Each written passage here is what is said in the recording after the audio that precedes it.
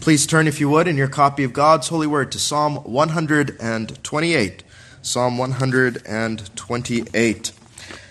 As you turn there, we do begin a new series on the Christian family or the Christian home this afternoon. It'll be a series like our gospel worship series. We'll begin with some principles today, and then over the weeks, we will fill in with concrete applications. And even if you are unmarried or widowed or divorced, there are principles here for every station in life. There truly are, because the Word of God really applies to all of us. And so this is not one that we tune out of if we are not currently married or have a family. Several of you are looking to, God willing, be married. Others of you are leading those of us who are married in the knowledge of what you have gone through by the Lord's help. So there are many ways in which we might consider these texts that we consider. All right, well then, with that, Psalm 128, let's give our attention to the reading of God's holy word. These are the very words of our God. A song of degrees. Blessed is everyone that feareth the Lord, that walketh in his ways. For thou shalt eat the labor of thine hands. Happy shalt thou be, and it shall be well with thee. Thy wife shall be as a fruitful vine by the sides of thine house, thy children like olive plants round about thy table. Behold, that thus shall the man be blessed that feareth the Lord. The Lord shall bless thee out of Zion, and thou shalt see the good of Jerusalem all the days of thy life. Yea, thou shalt see thy children's children, and peace upon Israel. Amen. May the Lord bless the reading of his word. Let's pray.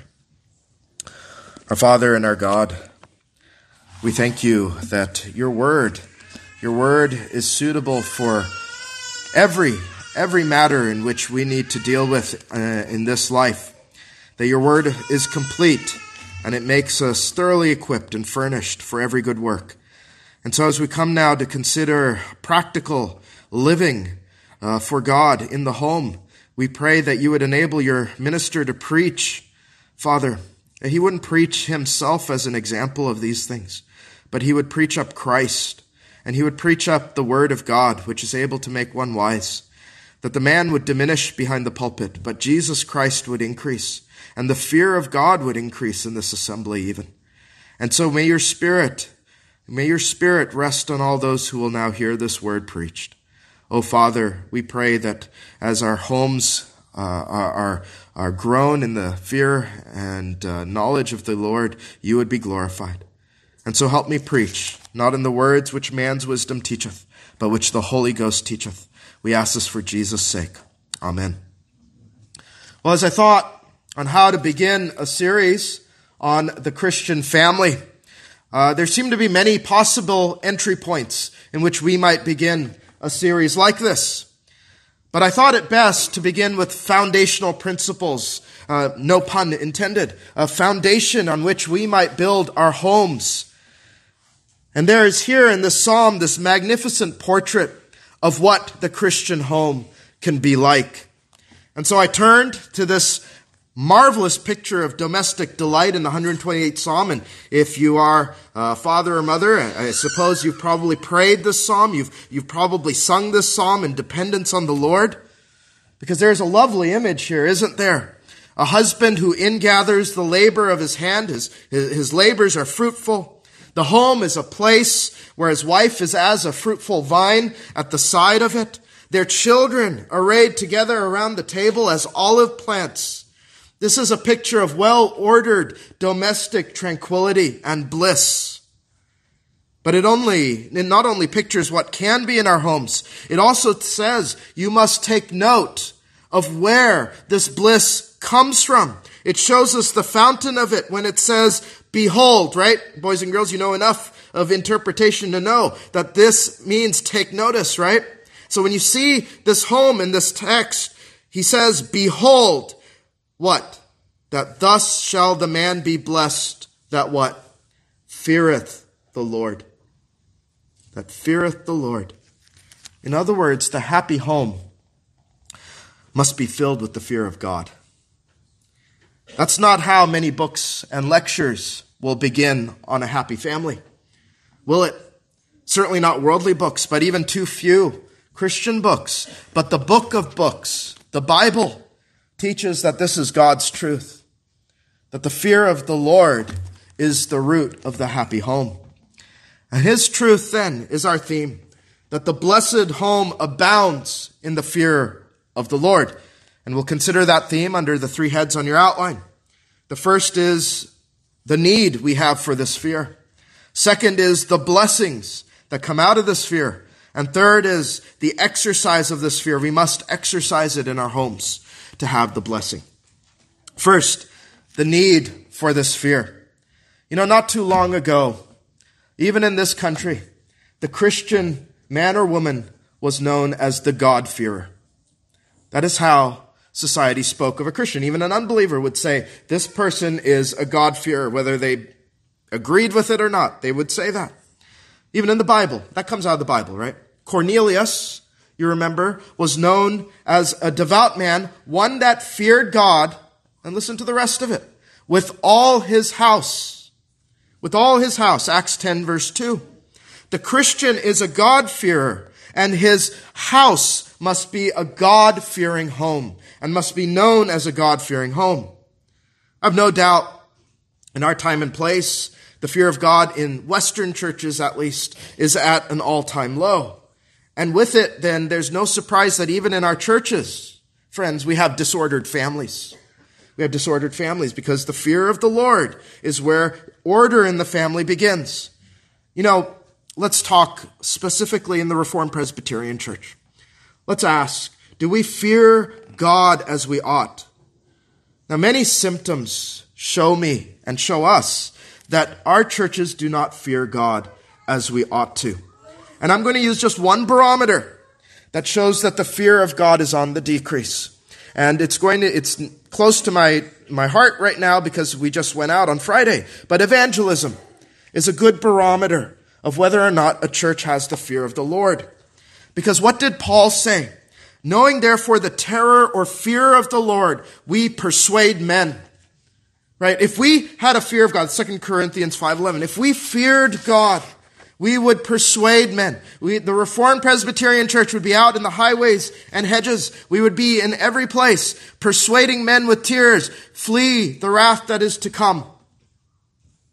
But we hardly hear any persuading of men. And in many of our homes, we find we don't have the fear of the Lord. Our own children are often not being persuaded. Flee the wrath to come unless you flee to Jesus Christ. So just one barometer there. Evangelism. We find we know little of the fear of God. And it's not a sermon on evangelism. I'm just using it as a barometer. But consider what our first verse says about true abiding happiness. Blessed or happy is everyone that feareth the Lord, that walketh in his ways. So this is why I said this series has application to all of us in every station of life. You may not be the head of a home. You may not be a wife. You might not be a mother or a father. But everyone that fears the Lord is blessed. Everyone that fears the Lord and walks in his ways, happy. That's a foundational verse, and it is the key to a sanctified and happy life. And in the Psalms context, it is this key that unlocks the door of domestic tranquility. Consider for a moment. I thought about where to begin, again, when I begin this series. And the temptation is, and a lot of times we begin this way, and I don't know if it's totally wrong to do this, but what's the temptation when we want to speak on marriage and the family? We'll want to go into the Proverbs, won't we? And we'll want to pull out verses and applications on how children should be raised and how husbands and wives should relate. But what do the Proverbs teach us is their foundational principle. The fear of the Lord is the beginning of knowledge and the beginning of wisdom. Proverbs 1:7 and Proverbs 9:10. In other words, then, to turn to the Proverbs for child-rearing advice without the fear of the Lord is actually folly and not wisdom. The Proverbs is not a book for the worldly man. The Proverbs is a book for those who have the fear of the Lord. Let me give you one example in the Proverbs. And this is one that is warned against today by many child-rearing books. And I found out and I did some research, it is outlawed by 58 countries.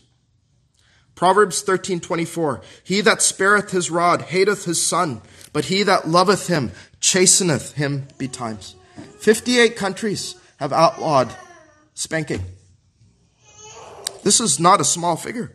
And so even when somebody in the church says, to spank little Johnny or Jane would be cruel, you have to ask, are they filled with the fear of the Lord? No. Nor are they filled with the Lord's compassion, because he says to not spank them is to hate them, but to chasten them is to love them. And on the flip side, right, maybe we run that way, but we don't run this other direction. On the flip side, when the Proverbs says, Proverbs 23:26, it says, my son, give me thine heart, and let thine eyes observe my ways. Now, there's a verse to fear God in, right? I say I must not only spank them, right, but I must ask for their heart. And I must fear God, because here's the thing too. I am to tell them, my son, my daughter, observe my ways. Now, is that not something that should fill you with the fear of God? That your children are to observe your ways, right? You see, the fear of the Lord is the beginning of wisdom. And there's not a single proverb that you can go to without the fear of the Lord and be blessed. And you would say then, if this principle is true, Pastor, it ought to be observed, right, by the great men, the great family men, I should say, of the Bible. And it is. What did the Lord commend Job to Satan for? The fear of God. Job 2:3, and the Lord said unto Satan, hast thou considered my servant Job, that there is none like him in the earth, a perfect and an upright man, one that what? Feareth God and escheweth evil. But do you remember what this blessed fear produced in the man's family? He arose early, didn't he? To offer sacrifices for his children. Why? It may be that my sons have sinned and cursed God in their hearts. Thus did Job continually. Job 1:5. The man feared God, and he loved his children because he feared God. This God-fearing man loves his family so much so that you think about this, right? In Job's mind, his children are ever present, because he's afraid that they might have offended God. He's a God-fearer. How did Jacob remember his godly father Isaac? Genesis 31:42, except the God of my father, the God of Abraham, and the fear of Isaac had been with me. Surely thou hadst sent me away now empty. Parents, would your children grow up? Would your children grow up and say to others as Jacob did, that you feared God? This is how Jacob remembers Isaac. The fear of Isaac was God. Could it be that when they think on the Lord Jesus Christ, because that's what Jacob was doing. He was thinking of Jehovah, and he called Jehovah the fear of my father. That when your children think on the Lord Jesus, they could say, he was the fear of my mom and my dad. They always sought to honor him. They walked with him. They submitted to him with love, for they knew that Jesus had told them, if you love me, keep my commandments. It's not just an Old Testament home that is to be feared, filled with the fear of God. It's foundational in the New Testament. You heard about Cornelius in the Acts, but even consider the great chapter on the Christian family in Ephesians 5. Before it speaks of marital and parental relations, it says, submitting yourselves one to another in the fear of God. Ephesians 5:21. You see, the Bible through and through teaches that the fear of the Lord is foundational to the family. And the Lord, I speak to you fathers, the Lord especially expects to be feared by fathers. I want you to consider Malachi 1:6. We've considered this in our series on Malachi. He said, a son honoreth his father and a servant his master. If then I be a father, where is mine honor? And if I be a master, where is my fear? What's the implication of that text, fathers? Should you not fear your Father in heaven? Should you not fear the Lord? Could the Lord not say, if you call me your Father, and you will not honor, and you will not fear me, why should I bless you as the Father of your home? Why should your children fear and reverence you if you will not fear me, your Father? So, Having spoken on it, I know in a congregation like this, you probably are aware, but just in case we are not, what is the fear of the Lord? It's greatly misunderstood, and to moderns, right, it often can sound contrary to grace. But that's wrong. That's wrong. That's completely backwards. But there are two kinds of fearing the Lord in the Bible, and we must have the right kind of fear. There is a kind of fear of dread and trembling. This is the kind of fear that the demons have when they consider God. This is a fear of trembling. The fear of the unbeliever in the Revelation when Christ comes and it causes them to ask the mountains to fall on them instead of Christ's wrath in Revelation chapter 6. But when it comes to the believer, on the other hand, this is the fear that comes with faith. This is the fear of faith. It's a holy, fatherly fear, the respect and fear of Malachi 1:6. And it's not surprising, actually, in the Bible, it is related to familial fear. Familial fear. Leviticus 19:3 shows this species of fear in the 5th commandment. Ye shall fear every man his mother and his father, and keep my Sabbaths. I am the Lord your God. When he says that, he's not saying that he intends for you to be afraid, right, of your father and your mother. But he's saying to have a sense of deep respect and honor for them. To tremble at their threatenings, right? And to believe what they say and to honor them. Not to be flippant, not to exert yourself over them, children, but to honor them. That's the fear that the Lord wants us to have of him, a fatherly fear. And no wonder then that this fear is connected to the blessedness of the home. Them that honor him, he will honor in turn. Now, parents, his design is more important here than you might have considered. Because if a child will not learn to fear you, you know what their difficulty is? In knowing how to fear God. There's a direct connection here. Throughout the Bible, the fear of our parents is connected to reverencing the Lord. Hebrews 12:9, for instance, furthermore, we have had fathers of our flesh which corrected us, and we gave them reverence. Shall we not much rather be in subjection unto the Father of spirits and live? You know, my parents were unbelievers, but I was taught to have a fear and respect for them, naturally. Love, yes, of course. I was loved.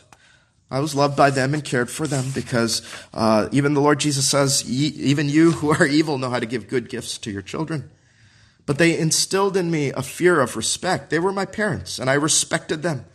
I praise God for that now, even though as unbelievers, because when the Holy Spirit converted me, I better understood my relation to my Heavenly Father. Today, many children don't honor their parents, and they no longer fear them. And when I see them disrespect you, father or mother, and you don't ask them for the honor that the 5th commandment demands, I'm watching a potential apostate who does not understand Hebrews 12:9 and will never understand Hebrews 12:9. For if they disrespect and they disobey you, if they say to the effect, who are you to tell me what to do? I fear they will tell God that. Who are you to tell me what to do, God? That's why the Bible connects the discipline of the home to the reverencing that we have of God. Well, where does this reverent, submissive fear and awe for the Lord come from? Where does the fear typified by the holy angels and not the trembling demons come? I'll say it is unnatural to fallen man to fear God in this way. It's found only in the born-again heart, renewed by the Holy Spirit. It's the product of conversion. It is the fruit of God's grace. It is the fruit of God's grace. Never, ever forget that. It is found in the heart, right? As you know the gospel, it's found in the heart that knows that the testator, Jesus Christ, was crucified for them. They know that God did not spare his own son to deal with their sin. And if God will not spare his own son, how great our fear of God ought to be, should it not? The fear of the Lord is very much a part of the gospel. Consider Jeremiah 32:40, this prophecy of the new covenant. And I will make an everlasting covenant with them, that I will not turn away from them to do them good. But what? I will put my fear in their hearts, that they shall not depart from me. You see, the grace of this fear is that you will not depart from God. That you would fear, right? Just as this is where that godly fear you see in Peter. To whom else shall we go, Lord? There's nothing but doom away from you. That is godly fear. The fear of God is the product of a converted and forgiven heart. What do we sing of in Psalm 130, verse 4? There is forgiveness with thee. Why? That thou mayest be feared. The apostles taught this as well. When Peter taught the fifth commandment, he wrote in 1 Peter 2:17, honor all men, love the brotherhood, fear God, honor the king. How about Philippians 2:12 and 13? Work out your own salvation with what? Fear and trembling. Why? Why? For it is God who is at work, which worketh in you both to will and to do his good pleasure. More scriptures could be brought to bear. I trust you get the point. We would run out of time today. The fear of the Lord is a Christian grace. It not only gives glory to God, it produces rich blessings in our lives and in our homes. And so if you hear only one thing about your home in this entire sermon series, beloved, let it be this, that my life and my home must be filled with the fear of God. What did the most blessed woman of all, the mother of our Lord, say? Luke 1:50, and his mercy is on them that fear him from generation to generation. Do you see that? She was citing a precious psalm, Psalm 103:17, but the mercy of the Lord is from everlasting to everlasting upon them that fear him, and his righteousness unto children's children. Parents, you want Christ to be merciful to your children and to their children after them, from generation to generation. Grow in the fear of the Lord, and domestic bliss comes. Let's consider that in our second head, the blessings of this fear. In our psalm, the Lord shows us the beautiful product of the fruit of this fear in a home. In verse 2, of the husband it says, thou shalt eat the labor of thine hands. Happy shalt thou be, and it shall be well with thee. Here's a man, fears the Lord. He works hard to provide for his household. He's no slacker. He's no daydreamer. He works hard. He works hard unto the Lord because he fears God and he knows he is to work as unto the Lord. Then in verse 3-4, and he also knows, right, doesn't the gospel teach that if a man does not work, neither should he eat. And if he doesn't provide for his household, let him be worse than an unbeliever to you. Then in verses 3-4, see, that's the fear of God that makes a man think on that. Then in verses 3-4, here's of the wife. Thy wife shall be as a fruitful vine by the sides of thine house. Thy children then, like olive plants round about thy table. Behold, that thus shall the man be, blessed that feareth the Lord. What a heartwarming scene this is, isn't it? Scene of domestic tranquility and bliss and fruitfulness. He says, behold. He says, take note of it. Take note. Pay attention. See what can be yours. Thus shall the man be blessed that feareth the Lord. Fathers then especially, are you taking note of this? You want domestic tranquility and blessing. Have the fear of the Lord, and not just have the fear of the Lord abstractly, and walk in his ways, it says. Behold the tranquil scene. Thy wife shall be as a fruitful vine by the sides of thine house. You know, your wife will be at the sides of your house, right? This verse ought to bring to mind the creation of woman, shouldn't it? Right? Taken as the helpmeet for the man. Taken out of his side to be at his side, his partner, his helper. In the psalm, you know, if we may riff on Matthew Henry and others, in this psalm, she's not on the floor of the house, is she? To be trampled on. She's not on the roof of the house to rule over it. But in the home the Lord has built, she is a vine at the side of the house. She is the husband's helpmeet as intended. Not a clingy vine, which is a nuisance to the home. Not a barren vine, which does nothing. She is a fruitful vine, and she supports the home. She makes great contributions to the household. This is the idea of the helpmeet, which we will cover when we consider marriage in the future. The helpmeet. She's not slothful. Ladies, she doesn't scroll through Facebook and TikTok all day, does she? No. She makes worthy contributions to the home. She is fruitful. She is industrious. She raises the children, and she tends to the needs of their home. You know, Wives who labor at home predominantly, those without the fear of the Lord, they might often sneer at you. They might often sneer at you. And when other women ask, what do you do? I know many here are housewives. You're tempted to say words like this: I am just a housewife. The problem with that is the word just. I am a housewife, and I ought to be glad for it. See, I am a fruitful vine by the side of the home.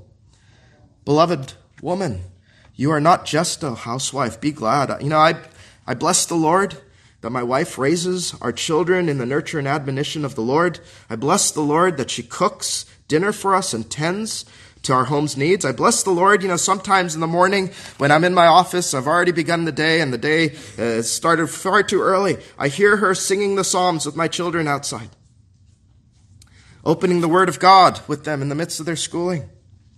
No, women of faith who are housewives, do not be ashamed, but be grateful. You are contrasted with the harlot of Proverbs 7:11. She is loud and stubborn. Listen to this. Her feet abide not in her house. She's every place else but her home.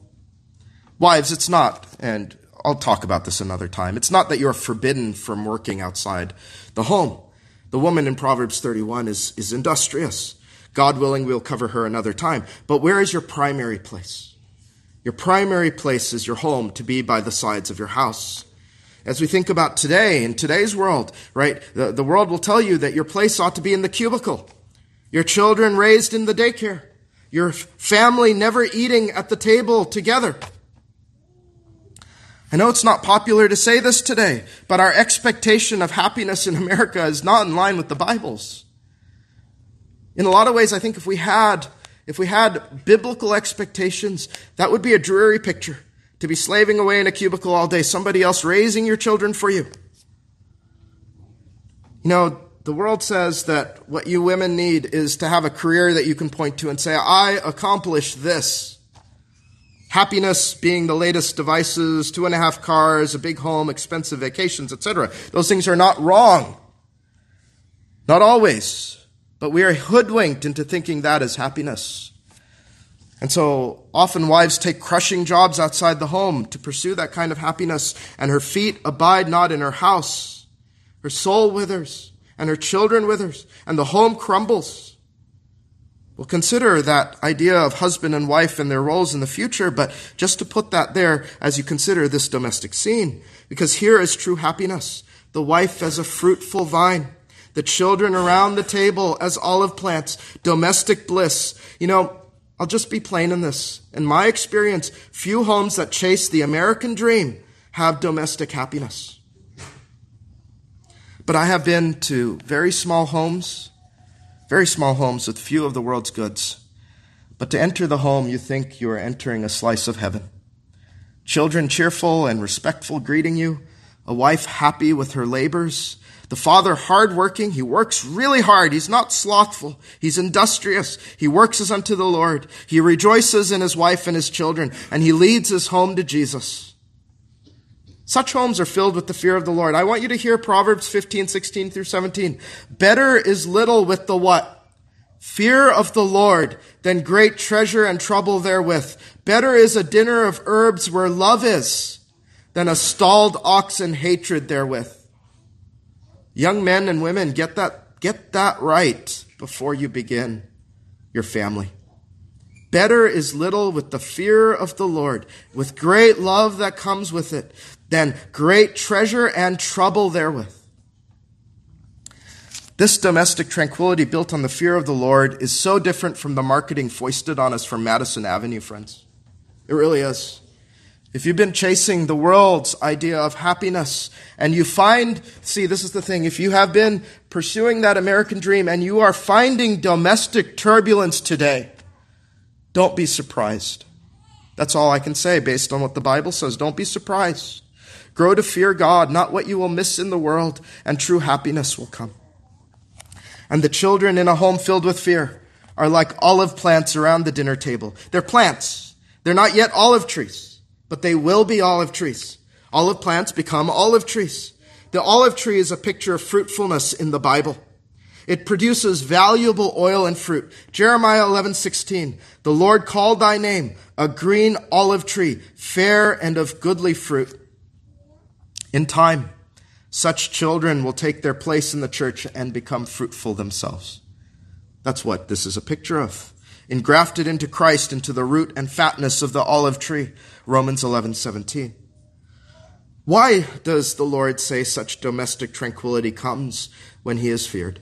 It's as simple as this, and so much of our Christian walk could be summed up by this. He says, he that honors me, I will honor. You honor him as Father. He will honor you, fathers, in your role. And I want you to consider the effects of the fear of the Lord in a godly home. We'll consider this more in future sermons, but I want to just sort of breeze you through a few things. What the effects of the fear of the Lord might be on your home. The fear of the Lord will cause you to evangelize your children and set Christ before them constantly. You know, we just quoted it. Knowing, therefore, the terror of the Lord, we persuade. Oh, you know, if we had the fear of the Lord, our children would never say, Mom and Dad did not plead with me to close with Christ. They did not care about my soul. And when you are tempted to violate the marriage bond with adultery, even with the temptations that come across too many of our screens, the fear of the Lord makes us flee like Joseph and say, how can I do this great evil against my God? Conjugal love and marital bliss are maintained in the home, isn't there, when the husband and wife fear the Lord? In the fear of the Lord, neither husband nor wife will keep from rendering due benevolence one to another as many unbelievers do, withholding what is due to the other party. It will keep you from hurting your spouse, right, in whatever way, emotional, spiritual, physical. And you say, how can I hurt one who has been bought with the blood of Jesus Christ? I would fear God. When pressured by society and mocked for raising your home in the biblical way, what will you do? You will fear the Lord and you will endure the shame with joy. When we have more than the societally acceptable, and now this number has gone so far down, it's amazing. The societally acceptable 1.93 children, and they shame you saying, do you not know how that happens? The fear of the Lord will prompt you to say, yes, praise the Lord, I do. When we are afraid of losing our children's affections, when they need discipline, and the world will tell you, well, you have to be first and foremost your child's friend. In the fear of the Lord, we will discipline them, even though it breaks our heart. Why? Because the Lord has said, I hate them otherwise. And when we need to reconcile with our spouse or child, and we need to ask, and this is humbling, fathers, I hope you have had to do this, when you have had to ask spouse or even child for forgiveness, what will we do? We will fear the Lord, and our family is blessed as our family sees us humble ourselves before the Lord, and they see that pride has no place in the kingdom, and they see the grace of the Lord, and they understand the gospel, and they understand how they themselves must ask the Father in heaven for forgiveness for their sin in humility, and one to another. Don't you think then that they are more prone, siblings, to ask forgiveness one to another? If father and mother do it, how will I not do it? And when our children are tempted to sin, if they are raised in the fear of God, they do not readily succumb to peer pressure. It just came to me this past week, but I remembered my first memory of a Christian. It was in 6th grade. I was an unbeliever at the time. Long before my conversion, this happened. We had a class movie day, and we were to watch a PG-13 movie. The sweet young girl gets up in front of all her peers, raises her hand with no hint of self-righteousness at all. That's not what she was doing. Filled with grace, it seemed. Now, she said, I cannot watch this movie. It takes the name of my God in vain. She did not care what her friends thought at all. Many snickered and rolled their eyes. I might have as well. But she chose the better portion. I suspect her father and mother feared God, that they knew Ephesians 6:4, and ye fathers, provoke not your children to wrath, but bring them up in the nurture and admonition of the Lord. I pray my own children would have such conviction when it really matters.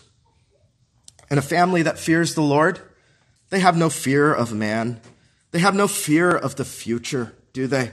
They trust in God's sovereignty. They are freed to obey the Lord's ways. They know Deuteronomy 29:29. The secret things belong unto the Lord our God, but those things which are revealed belong unto us and to our children forever, that we may do all the words of this law. They're not worried about the future. They know God is sovereign. They know to pry into the secret things is actually to not have the fear of God. But to have the fear of God means I will follow the commandments of God wherever they lead me, even if it seems it leads to my doom, which it won't. And a family that fears the Lord shows love to God and love to neighbor. They worship the Lord daily in their home, both individually and as a family together. They grow in the grace and the knowledge of the Lord Jesus Christ. The means of grace, exercised in faith, transforms their home with Christ's grace. As in Deuteronomy 6, their home is filled with the word of God. And because they have the fear of God, it's not filled with the folly of the world. Yes, our psalm says the family that fears the Lord is blessed. It is happy. Blessed in the Lord, happy in the Lord, and that is what the fear of the Lord does. They taste and see that the Lord is good. And I just give all of this as sort of a flyby in ways that the fear of the Lord blesses a home. We'll consider it more as the series progresses. But you should behold, right? When the Lord says behold, you are to take note. Behold, that thus blessed be the family that fears the Lord. So we must grow in it and exercise it. That takes us to our last heading, the exercise of this fear. And let me just say, in my time as an elder and time as a pastor, every dysfunctional home environment I have observed, and in every counseling situation where a person struggles, the same root issue is persistent. There's a lack of a fear of God. In marriage counseling, failure occurs when one or both spouses do not fear God. When we deal with sin issues, we don't fear God as we ought to. And so we go wayward. So how can we grow in this blessed fear and grow in domestic bliss? Let me offer 8 ways to grow in the fear of the Lord. And these aren't going to be in-depth, but they are, again, a launching point for perhaps later. First, never forget, and I was even tempted to just breeze by this, but this fear only comes from saving faith in Jesus Christ. It is the product of the gospel. Unbeliever, you cannot have a happy home without the gospel of Jesus Christ. It's impossible. You recently heard Hebrews 12:28 through 29. Let us have grace whereby we may serve God acceptably with reverence and godly fear. For our God is a consuming fire. But what came before it? Hebrews 12:24. You have come to Jesus, the mediator of the new covenant, and to the blood of sprinkling that speaketh better things than that of Abel. See that ye refuse not him that speaketh. Godly fear is rooted in this. My home must be covered in the blood of the Lamb. My home must be covered in the blood of the Lamb. That's where godly fear is rooted. Or else I say my home perishes without the blood of the Lamb. It makes us seek out Jesus because apart from him, right, the terror of the law is on my home. That drives us to Christ constantly for repentance and forgiveness and the pleading of his blood for mercy. And it causes us to plead the blood of the covenant as Job did, for the promise is to you and to your children. Acts 2:39. Second, you need to meditate more on the holiness and glory of the Lord to grow in this fear. Revelation 15:3-4, sung of the Lamb in heaven is this: Great and marvelous are thy works, Lord God Almighty. Just and true are thy ways, thou King of saints. Who shall not fear thee, O Lord, and glorify thy name? For thou only art holy, for all nations shall come and worship before thee, for thy judgments are made manifest. When the question is asked, I think the temptation is for us to say, who should not fear thee? And you're thinking about nations and maybe that person over there. The question is, are you fearing the Lord? See, the saints in heaven still fear the Lord.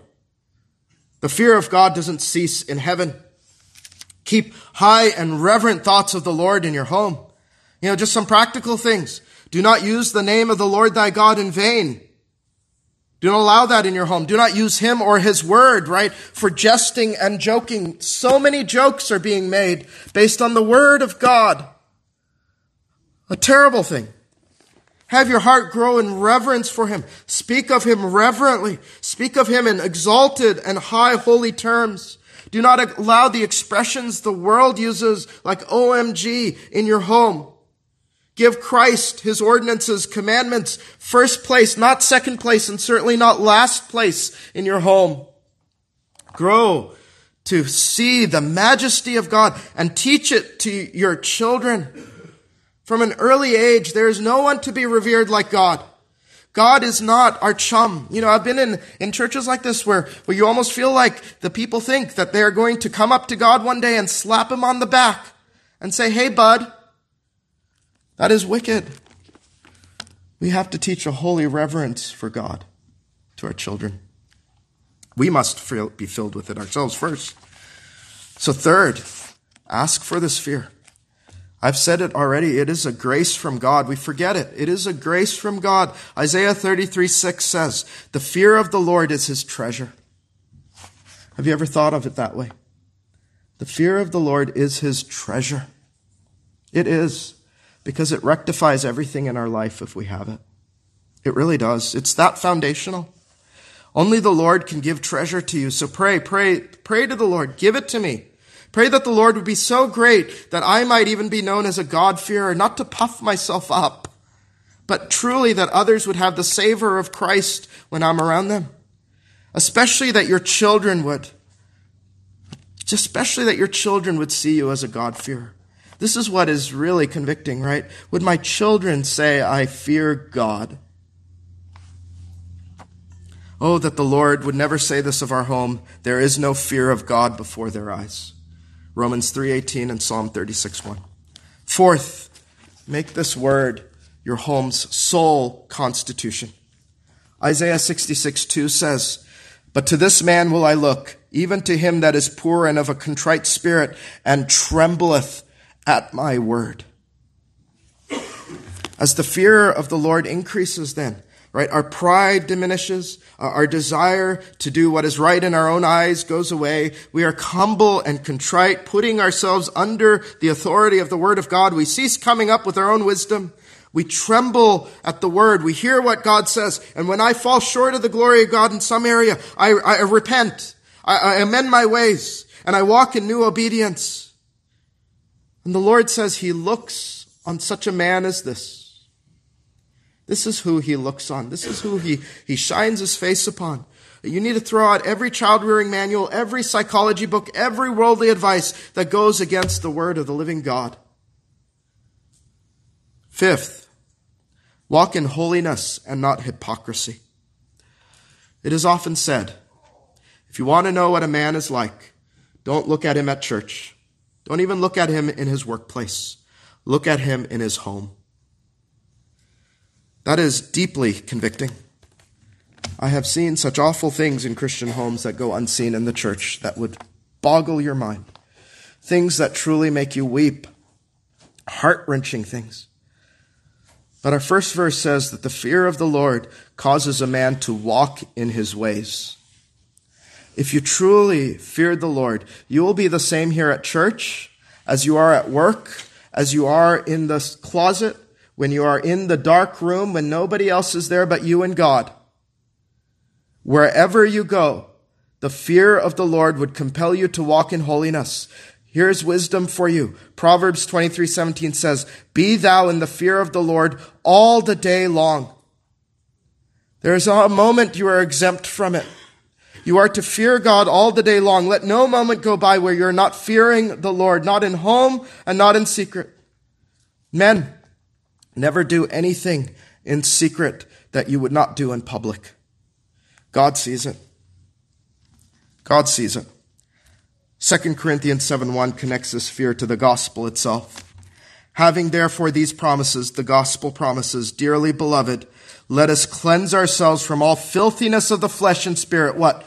Perfecting holiness in the fear of God. Do not be a hypocrite at home. Do you really think your children will grow up to love the Lord if you are a hypocrite?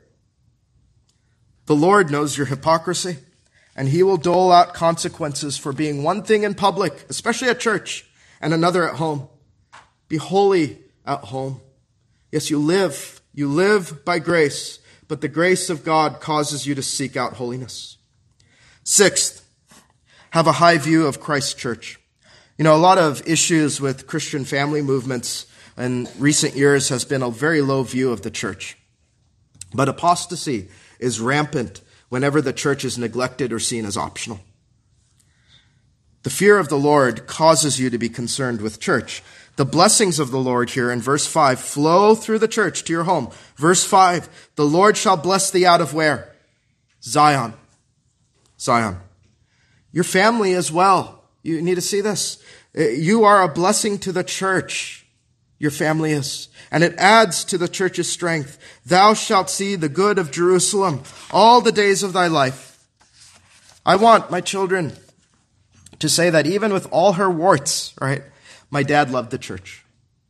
My dad loved the church. Not just this church, right? Which I do love, but Christ's universal church. Because Jesus loves the church. And will Christ not bless those who love his bride? Absolutely. Seventh, husbands and fathers, you are not the total sovereign of your home. Jesus is. You serve him. You are the head of the home, yes. And wives are helpmeets to their husband, but both are under Christ's headship. Husbands steward the home for Jesus. That's who owns your home. The rule of your home is Joshua's. As for me and my house, we shall serve the Lord. That's the rule. You submit to the will of Jesus as elders submit to him in the church and rulers submit in the commonwealth.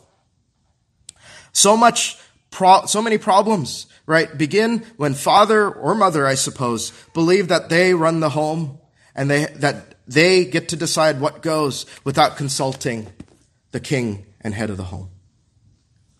Eighth and last, do meditate on the great reward of the fear of the Lord. This fear is great treasure, and it produces domestic bliss. Long for the blessings of the final verse. Isn't this beautiful? Yea, thou shalt see thy children's children, and peace upon Israel. Long to see your children's children, and peace on the church of God. Is there a stirring for it? Is there a longing for it? Remember verse 4 then. Behold, that thus shall the man be blessed that feareth the Lord. Well, what if your family is not what it ought to be? I would just say, do not lose hope, beloved. Grow in the fear of the Lord and implement it in your home. It's never too late for your home if you believe in the Lord. There's no room for despondency in the kingdom of God.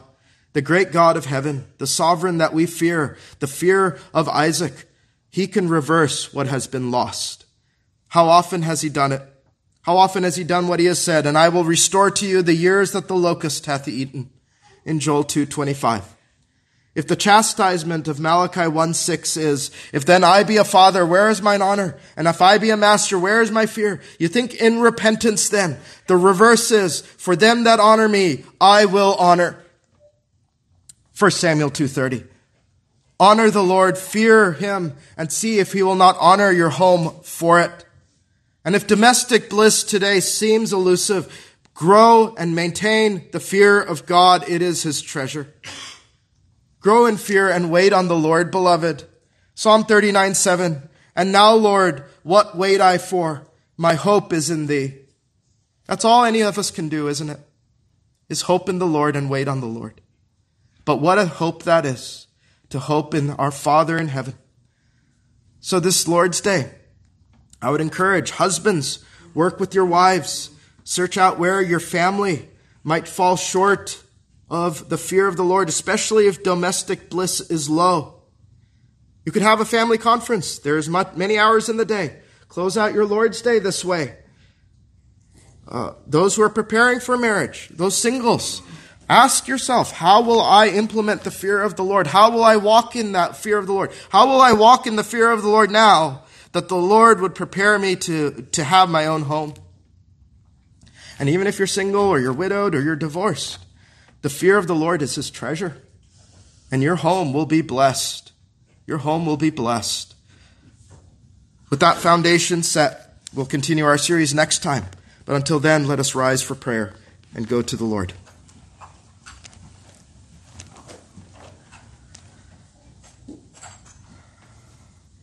Our Father in heaven, we call you Father. But we confess, Father, that we lack fear. We lack the reverence we ought to have for you. And though we are not to fear you as the demons fear you, we are to fear you as we ought to fear godly fathers. So help us grow in this fear. Help us obey you out of love. Help us to obey you, knowing that Jesus Christ has said, if you love me, keep my commandments. Help our homes have the fear of the Lord in the first place. Have us be known as God-fearers. Father, we forget what a blessing it would be to be known as one who feared God. Lord, if any here do not fear God because they don't know Christ, would this be the day of salvation? Maybe they have come here asking for domestic bliss, which is elusive. And maybe they have heard for the first time that without the gospel, they will not have true bliss. They will not see their children's children in heaven. So, Father, would you give them saving faith? May they say that the Lord is my fear, but I love him because he has given me Christ. Father, would you do this for this assembly? Grow us in fear and order our families well, that we would be singing your praises, each of our homes, day by day, in the fear and knowledge of God. We ask in Jesus' name.